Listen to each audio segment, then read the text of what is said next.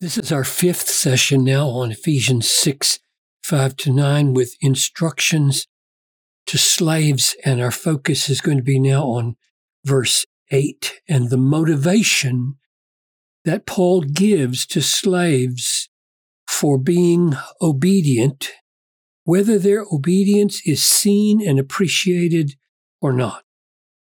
So, Father, as we look at this section right here, and especially verse 8, which applies really to all of us, not just those in this kind of position of slavery in that day. Grant, I pray, that we would know that there is a reward, a receiving back from the Lord for what we have done that is good. So that whether anybody sees it in this life, whether anybody appreciates us at all, you do, and you make it known in the age to come. I pray this in Jesus' name. Amen.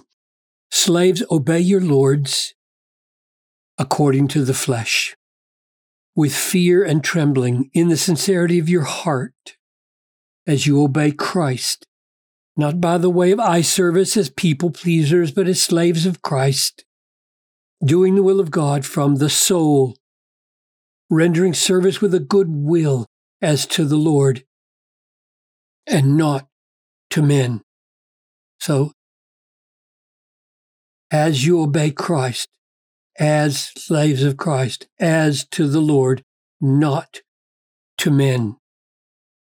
And now, knowing, or you could say, because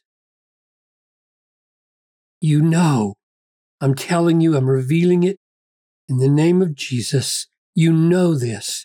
And this knowing is going to help you get over the hump of resentment if you get no appreciation, no recognition, no reward on earth at all for your obedience. Knowing that if he does anything good, if this slave does anything good, any tiny little benefit for his master, this he will receive back from the Lord, whether he's a slave or free. Save that for next time, because there he's transitioning, isn't he, to address the masters, which he's going to do here. In verse 9, ending with, there's no partiality with him. In other words, slave or free, no partiality. You get rewarded for your good deeds. So verse 8 is a motivation to servants, slaves, who have been told that your obedience should consist essentially in action from the heart, action from the soul, action from the will, not with eye service as men pleasers. In other words, the main thing that's good about this thing you do is that you can't see the beauty of it, right? Lots of people do good things with horrible motives. They don't have a good heart, they don't have a good soul, and they don't have a good will. And Paul has just ruled that out, right? So he rules it out and he says, I want you to be sincere from the heart. I want you to obey from the soul. Do the will of God from the soul. I want you to serve with a good will. And when you do that, your master won't see it. It will take a very discerning Christian master for him to see the beauty of your Christ-exalting motives as you are really obeying Christ and being the slave of Christ and serving the Lord. Only a few masters in Christ are going to see that. Doesn't matter whether they see it. Paul is saying the Lord sees it, and the Lord is going to pay you back. There is going to be reward. So take heart, press on, be obedient for the rest of your lives, and in due time it will come back to you. Same kind of motivation, remember, that was described in Luke 14 when Jesus said, give a banquet for those who can't pay you back. When you give a feast, invite the poor the crippled, the lame, the blind, and you will be blessed. You'll be blessed because they can't repay you. For you will be repaid at the resurrection of the just. So that's the same kind of motivation that we have here. They can't pay you back. The master's not going to pay you back because he won't even see the condition of your will and heart and soul. You will be repaid at the resurrection of the just. Now, a few things to consider about that, aren't there? For example, well, does that mean we're earning our big part of our salvation? Let's remember chapter 2. By grace you have been saved. By grace, undeserved favor, you have been saved through faith. So our salvation is undeserved. Your works didn't deserve your salvation. And this is not from your own doing. It is the gift of God, not a result of works, so that no one may boast. So getting into the right favor of God and being saved from hell, saved from guilt, saved from condemnation is a free gift of grace. But we're saved for, not by, good works. For we are his workmanship. He created us in Christ Jesus for good works. That's what's being rewarded. Good works are rewarded. God prepared them beforehand that we should walk in them.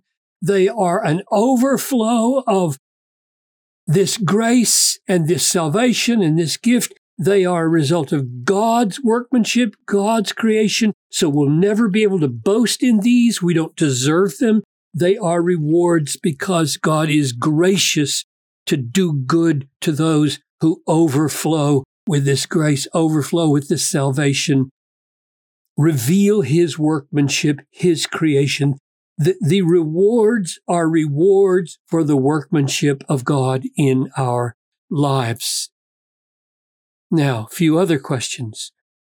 What does it mean in 2 Corinthians 5 when it says, we must all appear before the judgment seat of Christ so that each one may receive what is due for what he's done? Sounds familiar so far concerning what he just said in Ephesians 6. But then he says, what we've done in the body, whether good or evil. Oh, that goes beyond Ephesians. I bring it in here because I want you to have a full appreciation of the concept of rewards that Paul is talking about. And Paul speaks here of getting something evil if we've done evil. What does that mean? I thought our sins were covered by the blood of Jesus and that we didn't have to think about wrongdoing anymore and its cost to us. Well, it's not that simple, is it? We will stand before the judgment seat of Christ and we will receive for things done in the body. And these are Christians now, and we will receive differently. We will receive good or evil. What does that mean? And here's the answer, I think, from 1 Corinthians 3. No one can lay a foundation other than that which is laid, which is Jesus Christ. Now, if anyone builds on the foundation of Jesus as our righteousness and our punishment, we're accepted on the basis of Jesus. If anyone builds on that foundation with gold, silver, precious stones, or wood, hay, straw, these are bad, that's good. Each one's work will become manifest, for the day, capital D, because it's the day of standing before the judgment seat. The day will disclose it because it will be revealed by fire. And the fire will test what sort of work each one has done. If the work that anyone has built on the foundation survives, he will receive a reward. If anyone's work is burned up, he will suffer loss, though he himself will be saved, but as through fire. So my understanding is that this word suffer loss is an interpretation of receive evil. In other words, what is done in the body, good or evil, will receive its reward, or we will suffer loss for what we did poorly in building with wood, hay, and straw. And I know that in the immediate context, this probably refers to building as a teacher with imperfect, unhelpful teaching. But by implication, the wood, hay, and straw probably also refers to other kinds of things we do that fall short of the way we ought to be building upon the foundation. So my interpretation is that what might have been a reward, we lose. And that's what he means by suffer loss and evil. Here's another example of reward for what is unseen, which is why I think Paul is speaking to this servant, because he's not going to get a lot of praise, probably. Beware of practicing your righteousness before other people in order to be seen by them. Now, what's that like? That's like this right here, back in Ephesians 6. He's telling these servants, don't play to eye service. Don't play to people pleasing. Don't notice that the master is coming and then put on a good face and do a good job, whereas in fact, you're inside, you're seething with rebellion, and when he's out of sight, you're going to do a lousy job, because that's what Jesus says you shouldn't do. Beware of practicing your righteousness before others just to be seen by them, for then you will have no reward from your Father who is in heaven. If you try to get reward from your master by being seen by him, you won't get any reward for that from your Father in heaven.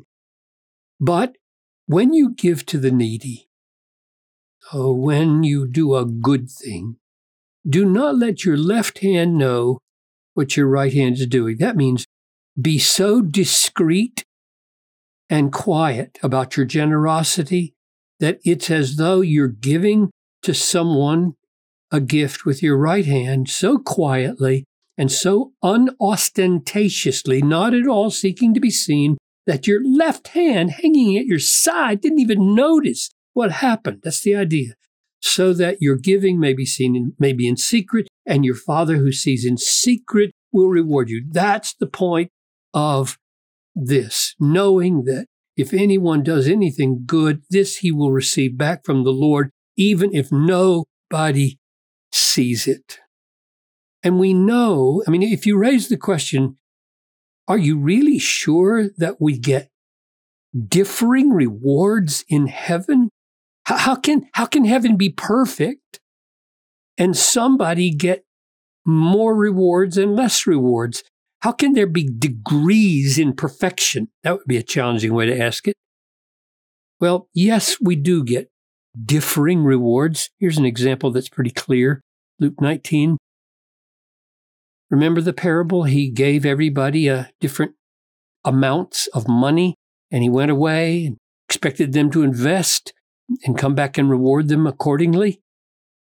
So here's the result.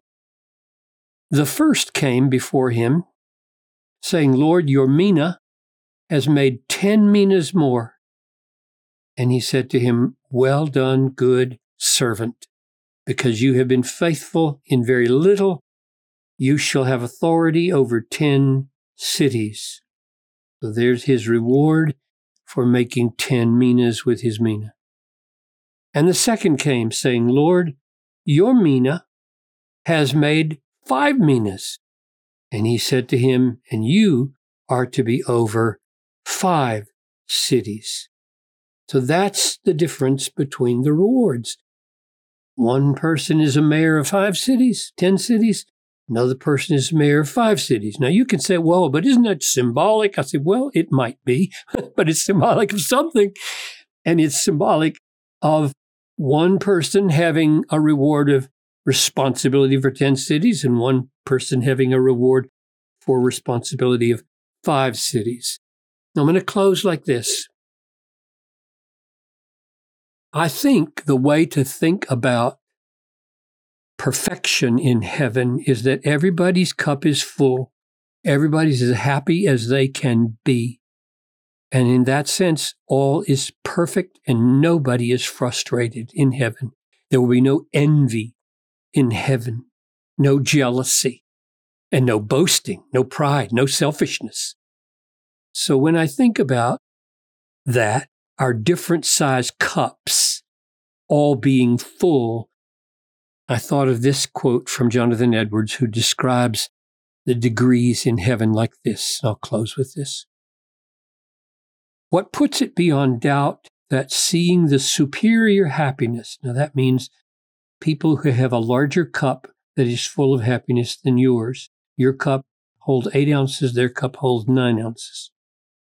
Superior happiness of others will be no damp to their happiness, so we see their happiness as superior to or greater than ours, but ours is full. That won't dampen our happiness. Why? Because the superior happiness which they have consists in their greater humility and their greater love to them. So when I look at the person with greater happiness, I will see greater love to me than if they were less happy or had a cup that was containing less happiness.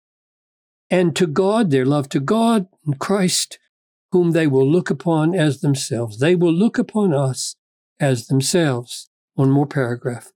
Such a sweet and perfect harmony will there be in the heavenly society, and perfect love reigning in every heart, perfect love reigning in every heart towards everyone, without any attempt to control anybody, and without alloy or any interruption, and no envy, no malice, no revenge, no contempt, no selfishness shall enter there, but shall be kept as far off as earth and hell are from heaven. So whether we can fully appreciate it or not, there are going to be some slaves who have done more good, and they will receive back from the Lord a greater cup, a greater capacity for the enjoyment of God and all his pleasures. And other Christian slaves will have done less good. Their measure of sanctification and holiness will be not as far along, and their cup will be smaller. But in heaven it will be dipped in the ocean of God's grace and love, and it will be full, and there will be no frustration, no envy, no jealousy, no selfishness. And oh, what a motive we are to receive or have from the Lord when we know that nothing we do, not the smallest unnoticed good deed, will fail to be rewarded.